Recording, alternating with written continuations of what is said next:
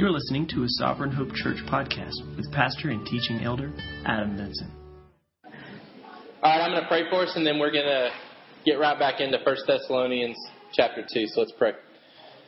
God, once again, we praise you and thank you that you've given us the time to be together this morning. God, we thank you for other believers that we can gather with, that can encourage us, that can spur us on to good works as we wait for Jesus to return. God, I pray that you'd be with our time this morning as we devote our attention to the Word. God, that you would bless that time together, that you would teach us through the Holy Spirit, that we would leave today challenged and encouraged and convicted where we need it. We ask all these things in Jesus' name. Amen. All right, we're in 1 Thessalonians chapter 2 once again. We have, for the past couple of weeks, been talking about what it means to be entrusted with the gospel, that the gospel has been given to us by God, and we have a responsibility to do certain things with it because we've been entrusted with such a precious gift. We've been entrusted with God's plan for all eternity to save mankind from his sin through Jesus Christ for his glory. We talked a lot about discipleship in chapter 1, and we've carried that theme over into chapter 2. We said ultimately discipleship involves us being the type of people that are worth following, that we, like Ezra, as we looked at this morning already, Ezra looked at God's Word and said, I'm going to read it, study it, and obey it. And so discipleship starts with us having people in this church that are worth following, that are worth mimicking, that are worth obeying their example, so to speak. The second aspect of discipleship is to get other people to follow you.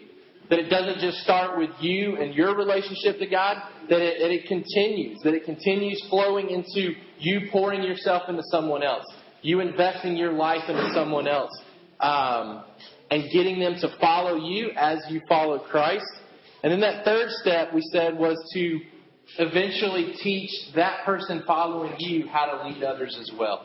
That it's investing ourselves into a third and even a fourth spiritual generation. That it's not just about me growing. It's not just about me teaching someone else how to grow. Ultimately, your perspective needs to be, how do I teach the third person how to grow? And I teach that third person through the person that's following me. So it's a third person type perspective when it comes to discipleship. And we've said several times now, our goal for discipleship is to produce people who are joyfully striving to bring glory to God by faithfully living in a fallen world while anxiously waiting for the return of Jesus Christ and adequately equipping others to do the same. So we want to teach people how to bring glory and honor to God, to live faithfully in this world that's fallen, and to wait anxiously for Jesus to come back, to wait for that second coming, and then to teach other people how to do the same thing. We've been entrusted with the gospel.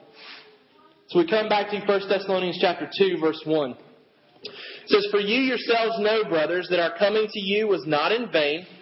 But though we had already suffered and been shamefully treated at Philippi, as you know, we had boldness in our God to declare to you the gospel of God in the midst of much conflict. For our appeal does not spring from error or impurity or any attempt to deceive. But just as we have been approved by God to be entrusted with the gospel, so we speak, not to please man, but to please God who tests our hearts.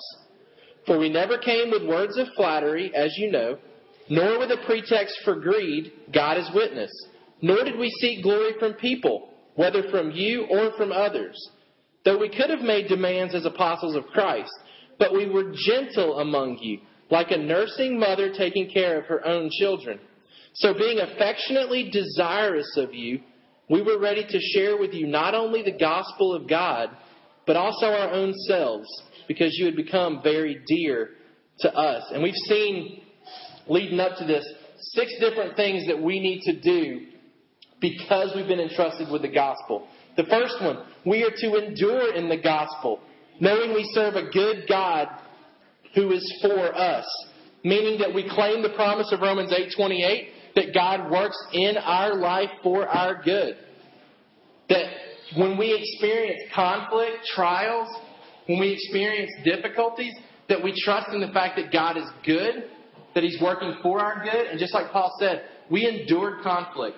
We knew we were entrusted with the gospel, and so we endured the conflict. Secondly, we are to grow in the gospel, knowing it more and more deeply. That it's one of our essentials in our discipleship format, that we want to know the gospel more and more. We want to know it deeply. We want to know words like justification and propitiation and redemption and reconciliation. We want to be able to put our minds around what God has done for us to save us. It's a plan that He's had in place for eternity, and we want to know it deeply. Third, we're to protect the gospel, knowing when we are being exposed to false gospels. In the book of Galatians, when the church had begun accepting a false gospel, Paul rebukes not the leadership, but the members of the church. He says, I'm blown away that you guys are being led away so quickly by another gospel. The responsibility was on the congregation to know the gospel so that they could recognize when they were being exposed to false gospels. That's part of the reason we need to know it so deeply, so that if this church ever began to deviate from the gospel, that you as the members of this church would be able to recognize it quickly.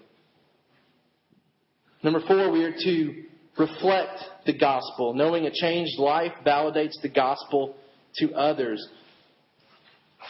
Paul said that he didn't come with error or impurity. He didn't come teaching a false gospel. He didn't come living a life contrary to what he was saying. That there was no impurity in his gospel. There was no impurity in his life. That his life matched the message that he was trying to spread. Number 5, we said we are to declare the gospel, knowing God has already approved us to do it. That it's not an issue of, are you a good communicator? It's not an issue of, are you good at meeting people that you've never met before? It's not an issue of, are you good at sharing the gospel? That Paul says we have been approved by God. That if you were saved, and most all of us claim that this morning, if you're saved, then God has entrusted you with the gospel.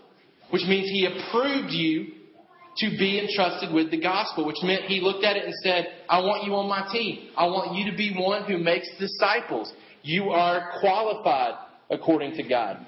You have what it takes because He's filled you with the Holy Spirit. He says, I've been entrusted. I've been approved. And so we have the same responsibility to declare the gospel, knowing God has approved us to do it. And then number 6, we are to invest the gospel, knowing it is for God's glory and not our own. And that's what we've seen over the past few weeks. And we'll turn our attention to some of the verses we looked at last week once again. Starting in verse 5, we see in your notes that in order to invest the gospel responsibly, it means that the focus has to be on giving. The focus is giving. For us to make disciples, for us to entrust the gospel to new people that come into this church, it means that we have to have a focus of giving. It says in verse 5, for we never came with words of flattery, as you know, nor with a pretext for greed, God is witness, nor did we seek glory from people, whether from you or from others, though we could have made demands as apostles of Christ. But we were gentle among you, like a nursing mother taking care of her own children. We looked at this more in depth last week, but ultimately Paul came not for his own gain, but for the gain of others. He didn't come to manipulate the situation for his own financial gain. He didn't come to get anything from the Thessalonians. He came to faithfully give of himself, of his resources, of his time. He came to invest in their life. He was concerned about seeing their spiritual maturity happen. He was focused on their needs, not his own needs. He faithfully provided for them like a mom providing for her kids. And that's the analogy that we left off with last week, that Paul comes in the attitude and mindset of a mom taking care of a baby. A mom who wants to sacrifice her own needs, her own desires, her own wants, her own schedule. She sacrifices what she wants to use her time for the sake of her baby, so that she can feed it and nurture it and take care of it. And Paul says, that's the mindset I have with you as believers in this church. He says, I want to provide for you and nurture you and take care of you like a mom would take care of her child. And I'm willing to sacrifice what I want to do with my time. I'm willing to sacrifice what I want to do with my money. I'm willing to sacrifice whatever it takes to see you grow up in your faith. The next, our focus has to be giving, and the motive has to be loving.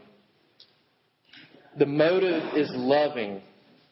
In verse 8 we saw, he says, "So being affectionately desirous of you, we were ready to share with you not only the gospel of God, but also our own selves, because you had become very dear to us." We said that Paul was moved to action by viewing these people through the eyes of Christ. He uses strong language like affectionately desirous. He says, "You've become dear to us."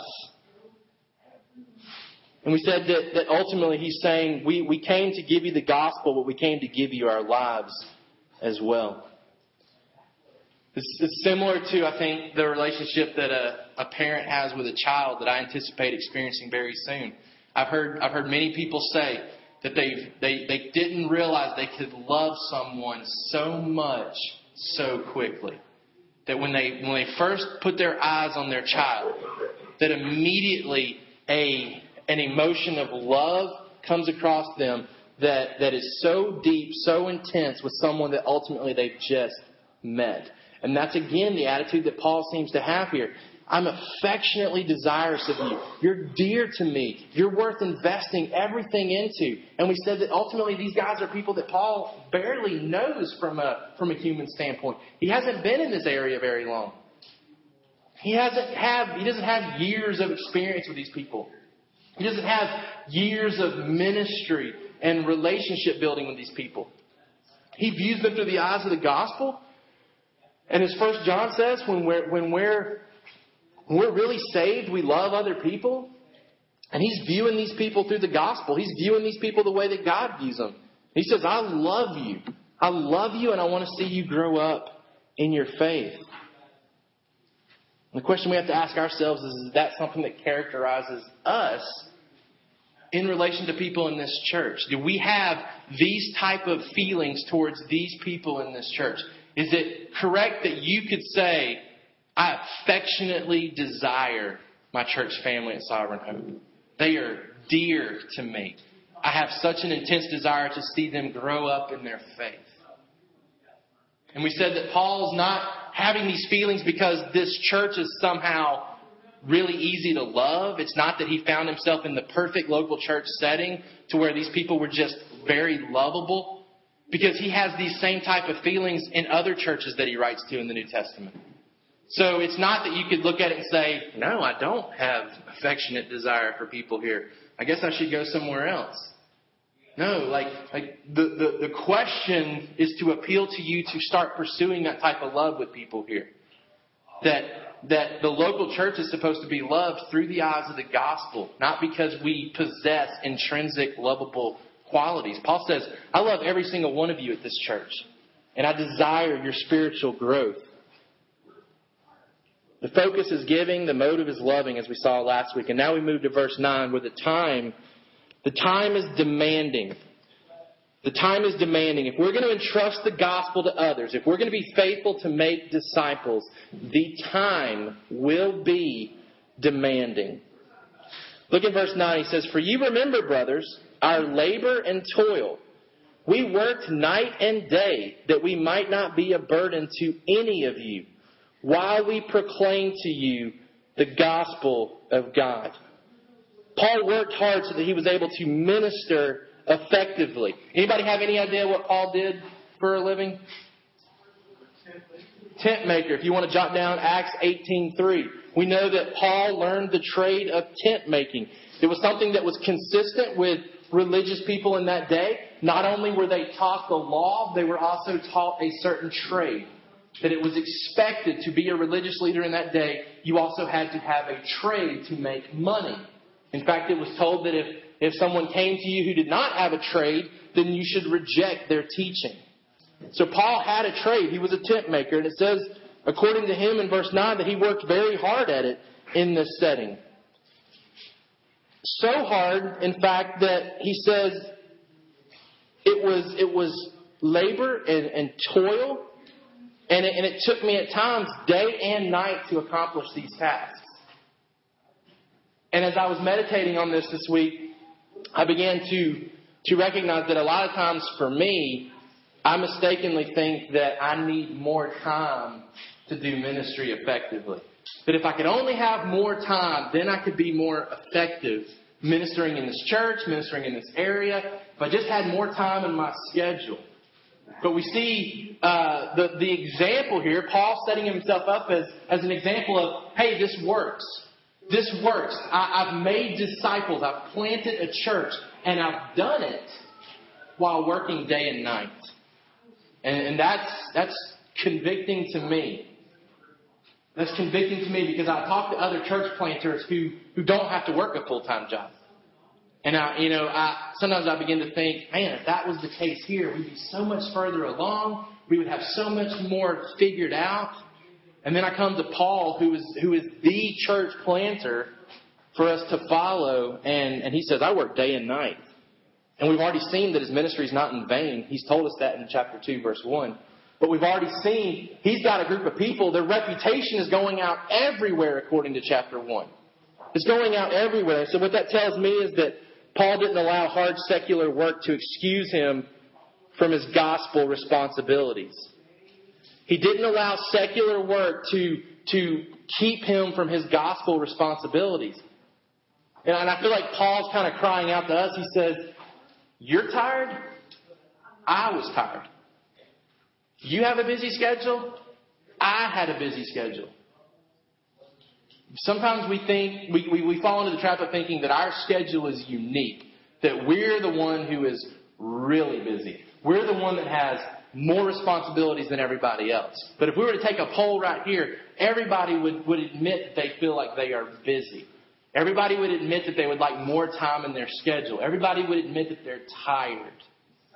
So nobody is on a different playing field than anybody else in this room. And Paul says, I'm tired. I'm busy. But it doesn't mean that I can neglect my gospel responsibilities. He said, I'm working day and night to make ends meet. But I'm pouring my life into these people. Paul didn't feel like he was owed, like a parent investing in children without being paid. He has the same perspective that a parent would have. He's not, a parent doesn't invest in their kids and then say, pay up. Daddy doesn't come home from work and spend time playing with the kids and then say, my hourly rate is this. Go ahead and pay me because I gave you some of my time tonight. That would be ludicrous for us to even hear of something like that. And that's what Paul's trying to communicate to this church. He says, I showed up and I ministered to you like a mom. In a minute, he's going to say, I ministered to you like a dad, and I didn't ask anything back from you. It would have been silly for me to do so. You don't owe me anything. I'm bringing you the gospel. I'm bringing you the life-changing plan of God for your life.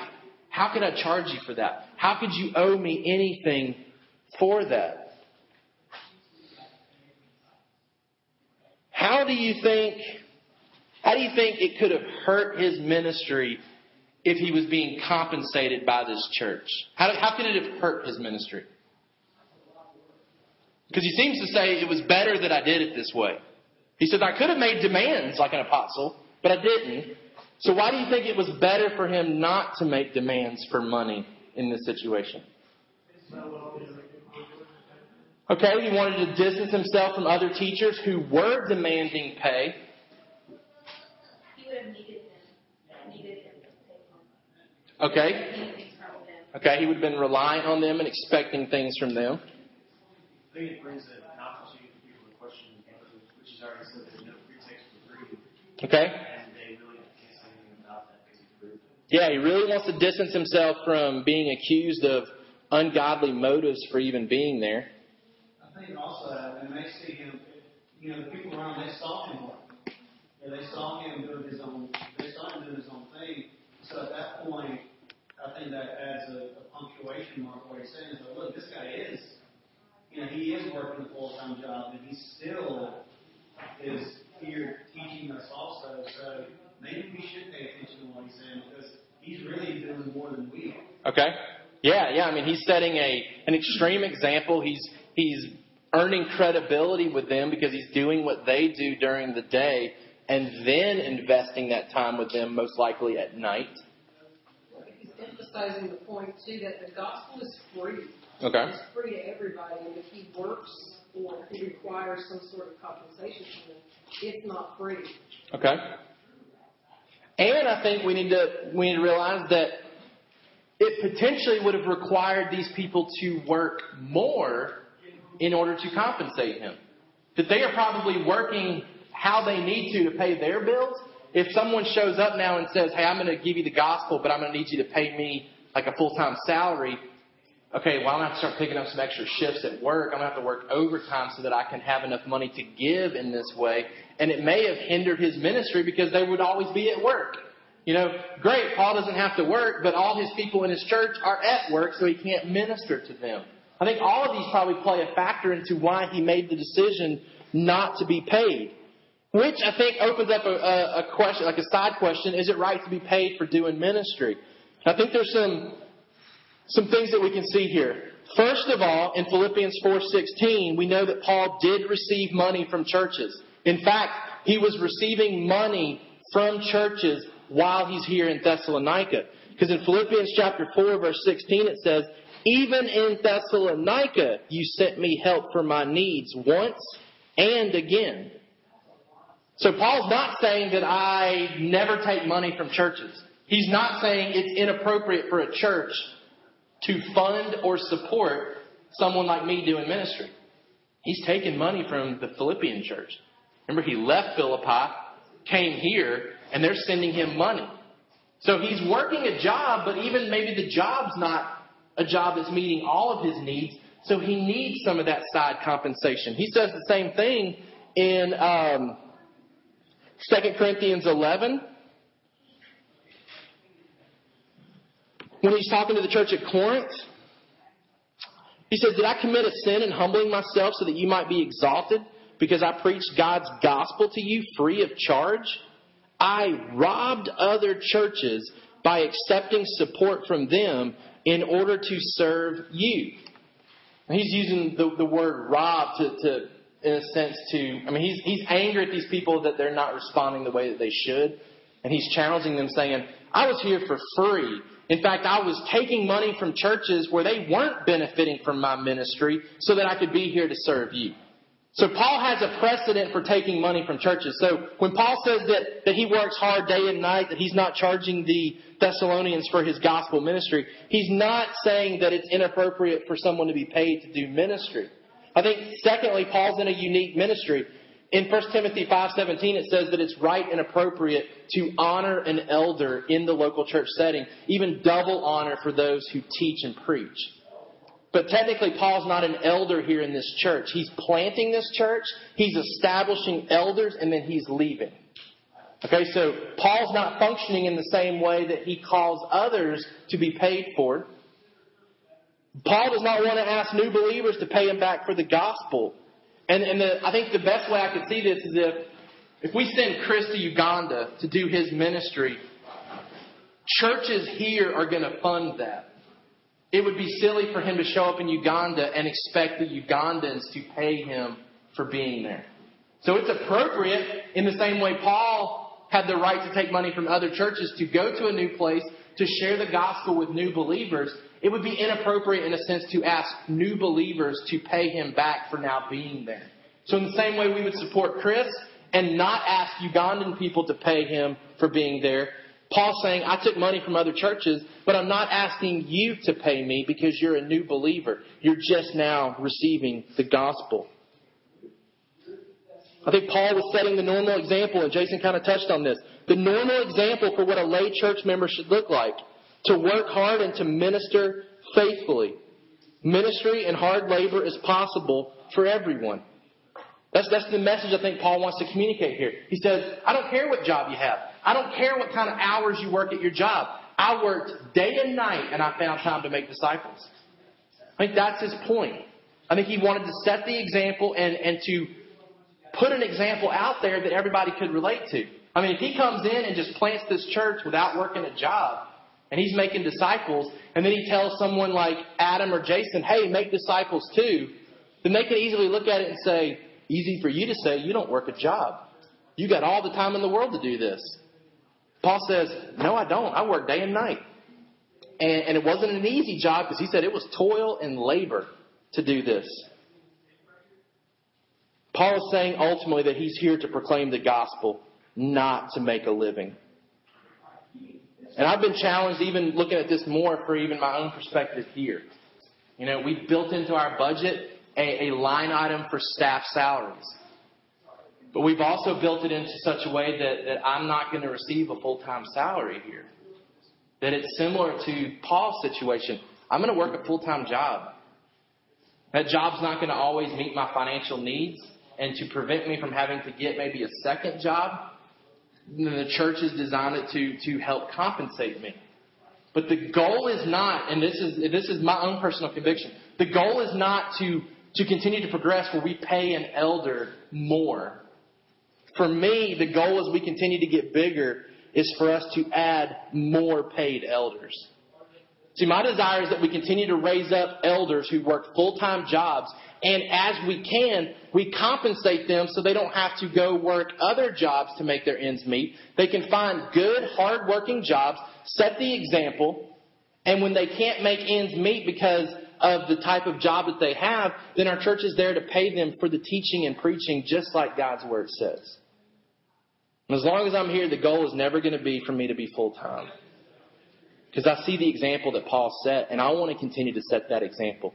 That I can work hard, that I can work a faithful job, and still be able to minister the way God's called us to. So the time is demanding. Paul was setting the normal example for a church member. And then lastly, the goal is glorifying. The goal is glorifying.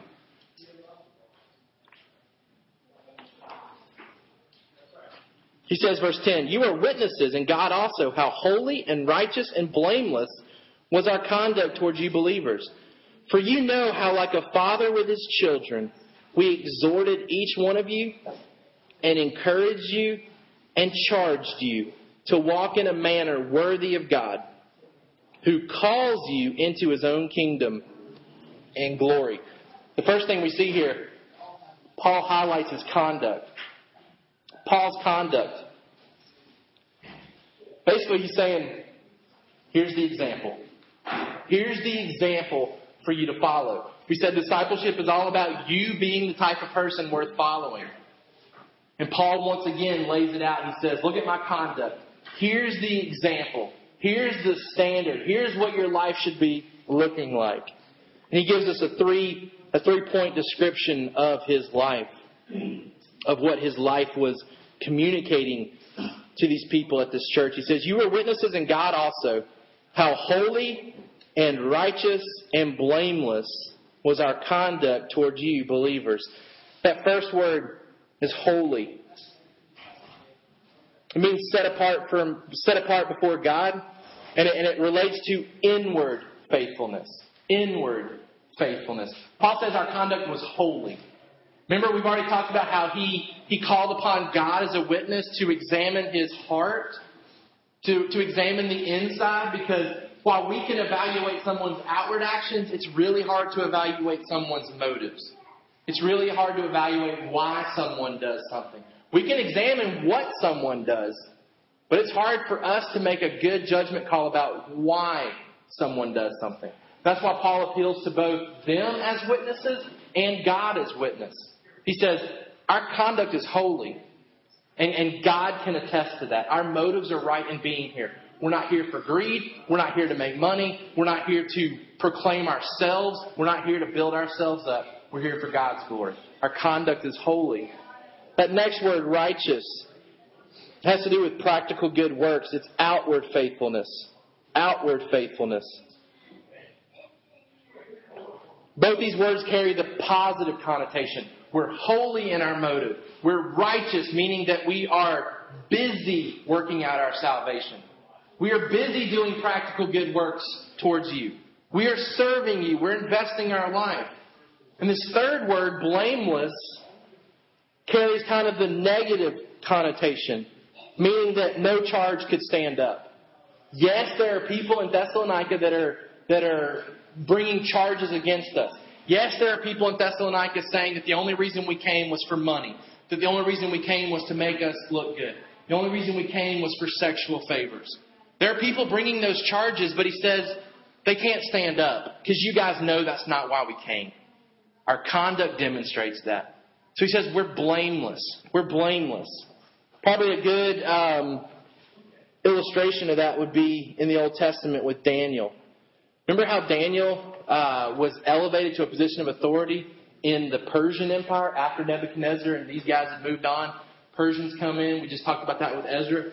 Daniel was promoted under King Darius to an important position, and other people were jealous of him. And we're told that they looked regularly for some way to catch Daniel in something that they could then turn him in for. You know, and it's not that Daniel was perfect. It's not that Daniel was without sin. But he was blameless. Like, they could not find anything to turn him in for.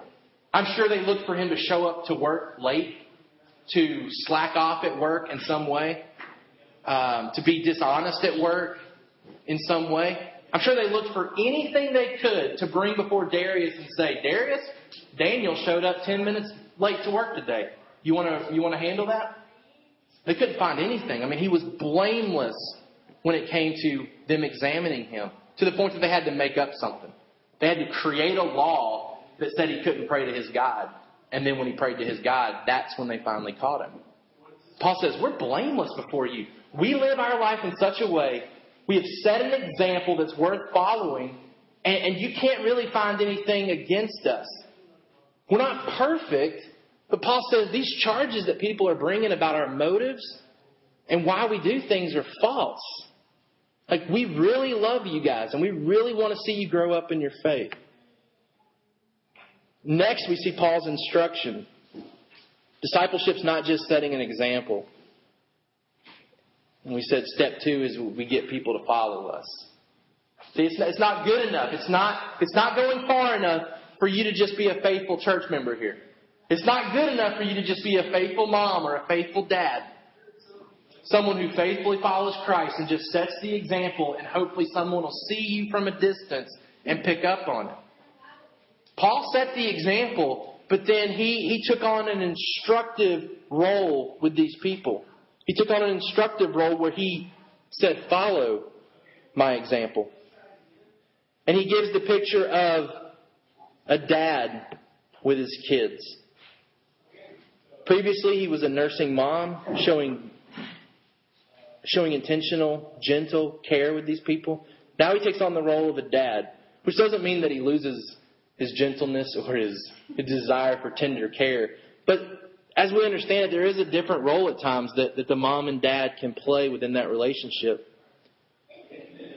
He says in verse 11, for you know how like a father with his children, we exhorted each one of you and encouraged you and charged you to walk in a manner worthy of God, who calls you into his own kingdom and glory. Like a mom, he's concerned about providing tender, loving care and nutrition. Like a dad, he's concerned about training and disciplining. He takes on a different role here, and it's not that a mom can't instruct and train and discipline. But he takes on a different role in the way that he describes it. The mom, concerned about providing the tender, loving care, nutrition. Like a dad, he's concerned about training and disciplining. And he portrays this idea with dads through other areas in the New Testament. I think he kind of communicates to us what a godly dad even looks like. In Ephesians 6:4, he says, fathers, do not provoke your children to anger, but bring them up in the discipline and instruction of the Lord. So we see there's a right and a wrong way for a dad to even train up his child. But he doesn't do it to where the child is angry about it, who is resentful towards it. There is a tenderness, there is a gentleness as the dad raises up the child. Colossians 3:21.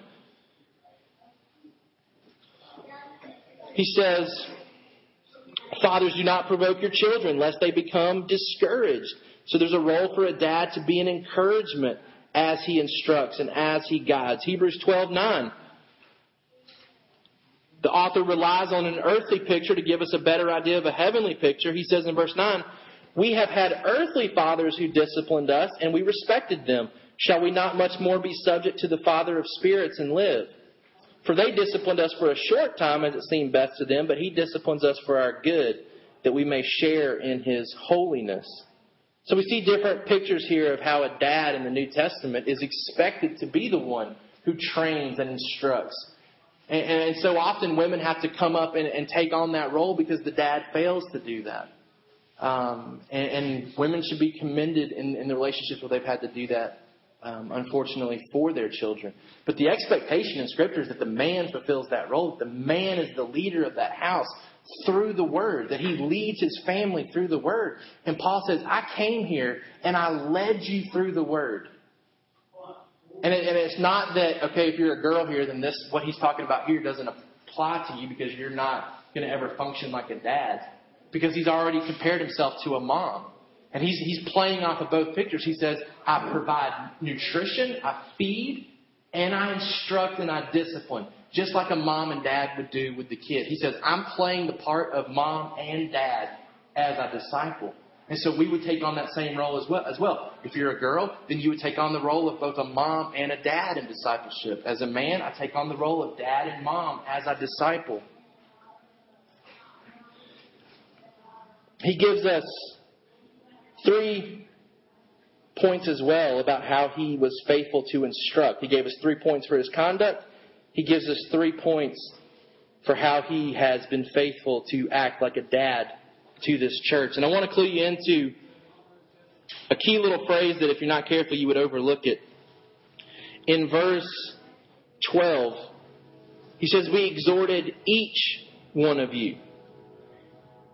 And that phrase is really emphasized in the Greek. Like there's special care by Paul to say, we did this for each one of you. He says every single one of you was important in this discipleship process. We wanted to make sure that each and every one of you got what you needed. We didn't just blanketly say, we want to disciple people here. He says we were intentional that each and every one of you had the opportunity for this. He says we acted like a dad. And a dad would do that with his kids, right? Like a dad wouldn't just blanketly instruct. He would take into account the personality of his kids, and he would treat them individually different at times based on who that kid is. Paul says, I do the same thing in my discipleship. I treat you differently, each one of you, like a dad would his kid, as I instruct you, based on your personality and where you're at. And then he gives us the 3-part description for how he does this. He says, we exhorted you, we encouraged you, and we charged you. This word exhorted, it means to call alongside. And I love this picture. It's the same wordage for the title of the Holy Spirit.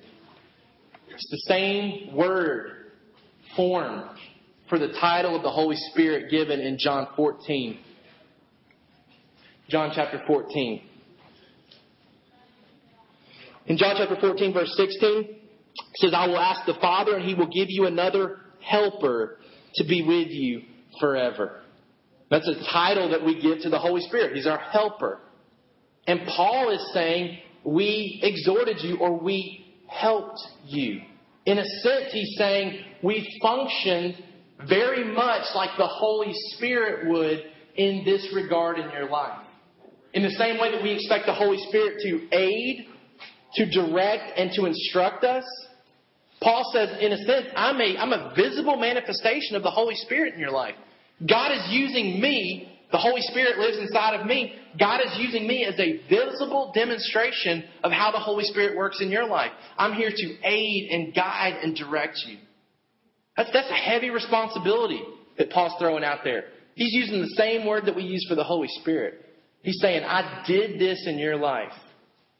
I, in a sense, acted very much like the Holy Spirit does in your life by aiding and guiding and directing you to spiritual maturity. Next, he said, we encouraged. We encouraged.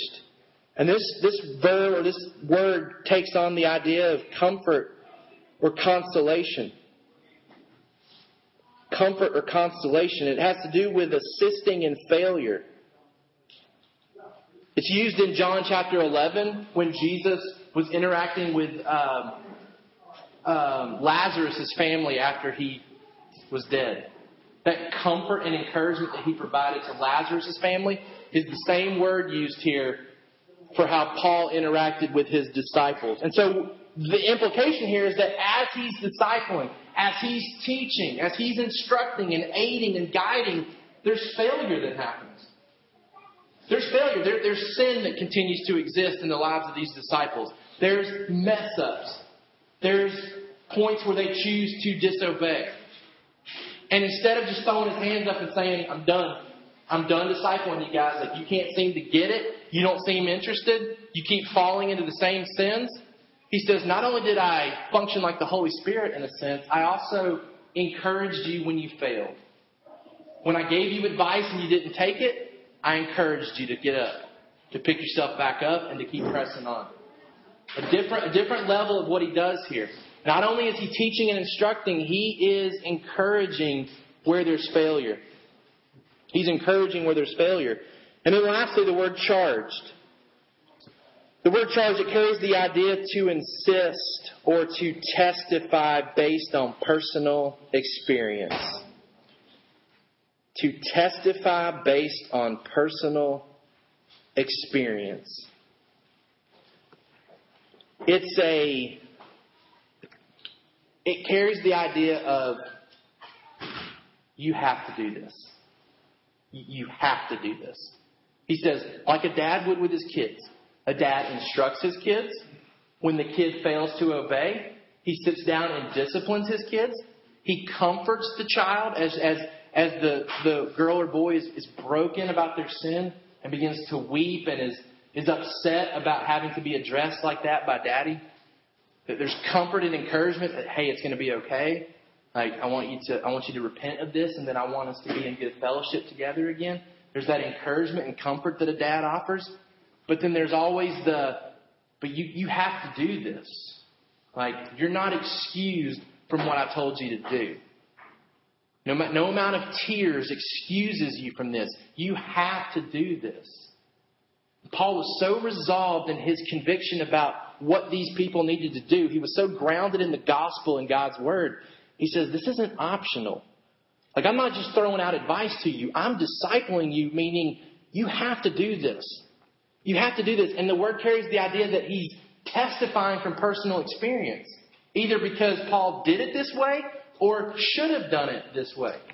So we can disciple somebody in a decision that they're making and say, look, you need to do it this way because this is how I did it, and this was faithful to the word. Or you need to do it this way, and I didn't do it that way, and here's what happened because I didn't do it that way. There's instruction, there's encouragement, there's exhortation, just like the Holy Spirit gives to us. There's comfort and consolation that happens as well when someone fails. But there's never a diminishing attitude about it being something that they have to do. He says, we charged you. We charged you. We testified to you to walk in a manner worthy of God. So the last thing there, we've seen his conduct, his instruction, and now Paul's standard. Paul's standard is that these people would be God-pleasing, which is faithful with what we've defined discipleship as. We've said discipleship is training people to be God-pleasing, basically, to be God-honoring. He says, we charge you to walk in a manner worthy of God.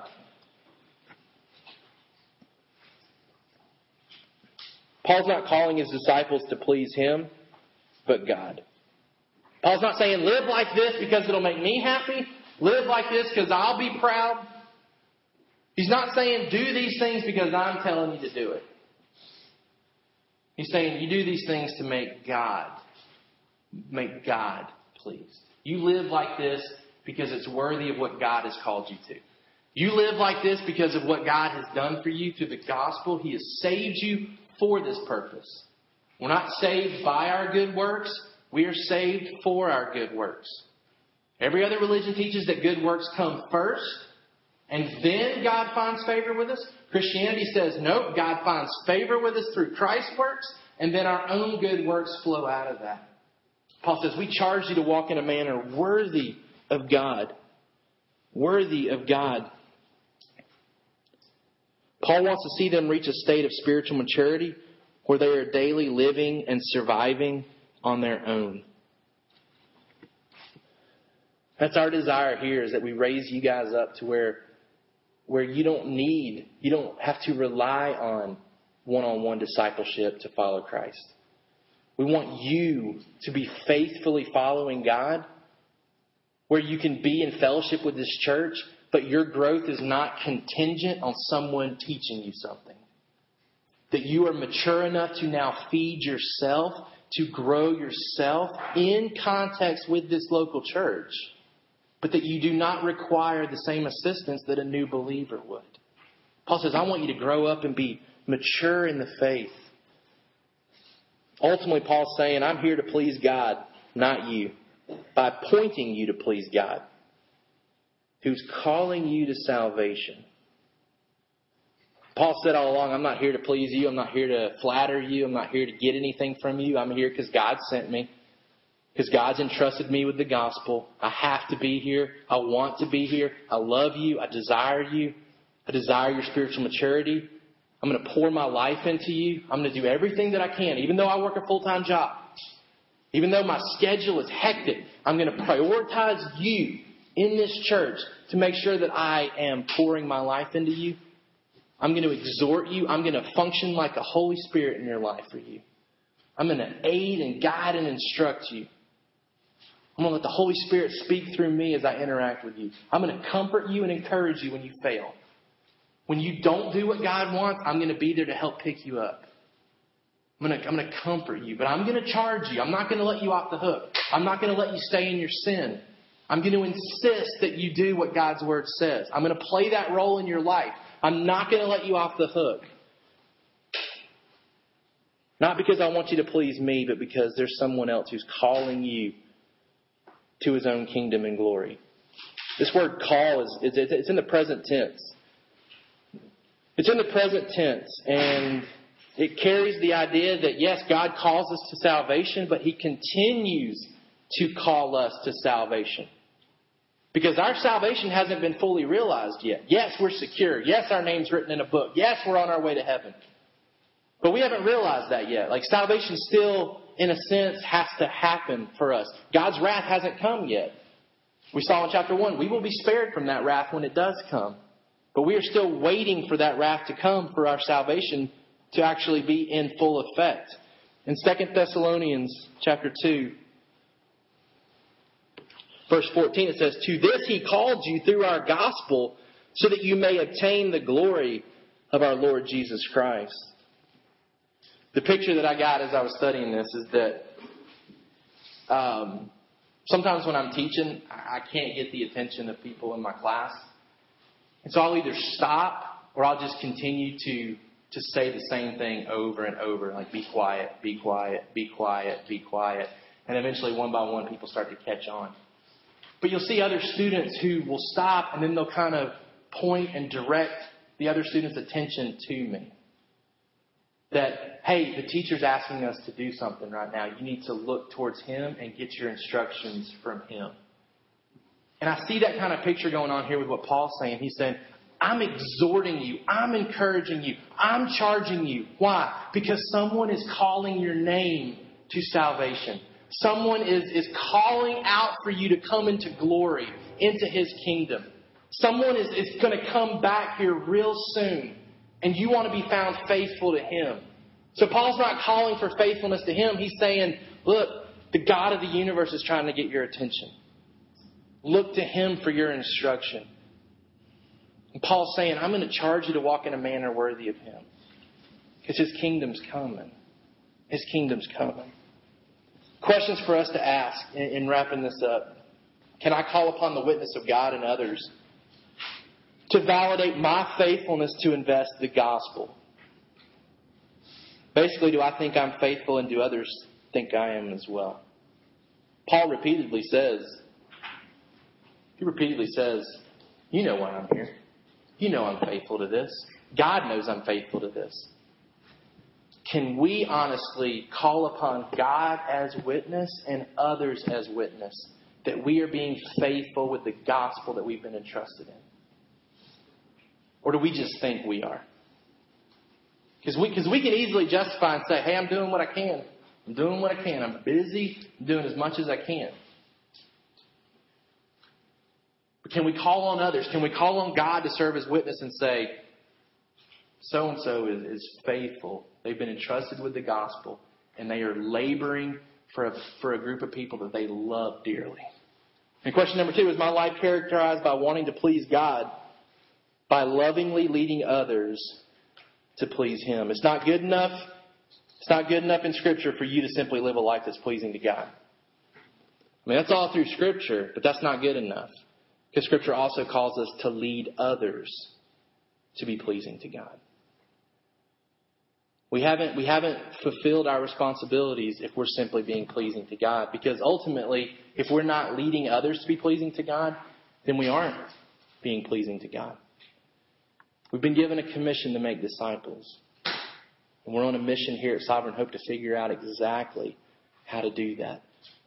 And for us to do it effectively, it means all of us getting on board saying, we're all busy, we all work jobs, we're all tired, but this has to happen.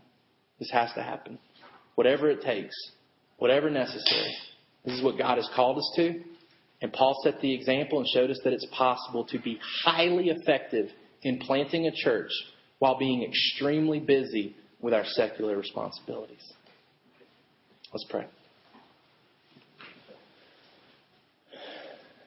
God, we thank you that you have given us clear instruction in your word. God, we are humbled that you would call us into the gospel plan that you have. We are humbled that you would entrust us with that gospel to pass on to others. God, we are calling out to you now as a church that you would give us clarity about how to do here in Sonoy what Paul was faithful to do in Thessalonica. God, we want to be people who are holy and righteous and blameless in our conduct. We want to be people who are here for your glory and not our own glory. God, we want to be faithful to interact with others in a way where we can exhort them and encourage them and charge them to be pleasing to you. And God, we're asking for wisdom in how to do that with our busy schedules. Because God, we're busy. I mean, you have given us other tasks and responsibilities. But God, we also know that it's possible to do all this. You haven't given us more than we can handle. And God, we don't know how to plant a church. And we don't know how to figure out how to meet everyone's needs in this church. But God, we're asking for your wisdom in knowing how to do that. God, we're moving forward each and every day with what we know to do. God, we're asking that you would steer us in the right direction where we're off course. God, we want to be found faithful at the end of the day to be making disciples here. God, I pray that you would give us an affectionate desire for each other, an affectionate desire for those who are going to come into this church, a desire and a love that would allow us to prioritize our schedules, recognizing that we've been entrusted with the gospel. We thank you for what you're doing here. God, I thank you for these people and their love for you, their desire to learn. And God, I'm praying that you would use us, despite all of our inadequacies and challenges. God, that you would use us for your glory and honor here. And God, help us to find encouragement in knowing that you've already approved of us to do that here. And we ask these things in Jesus' name. Amen.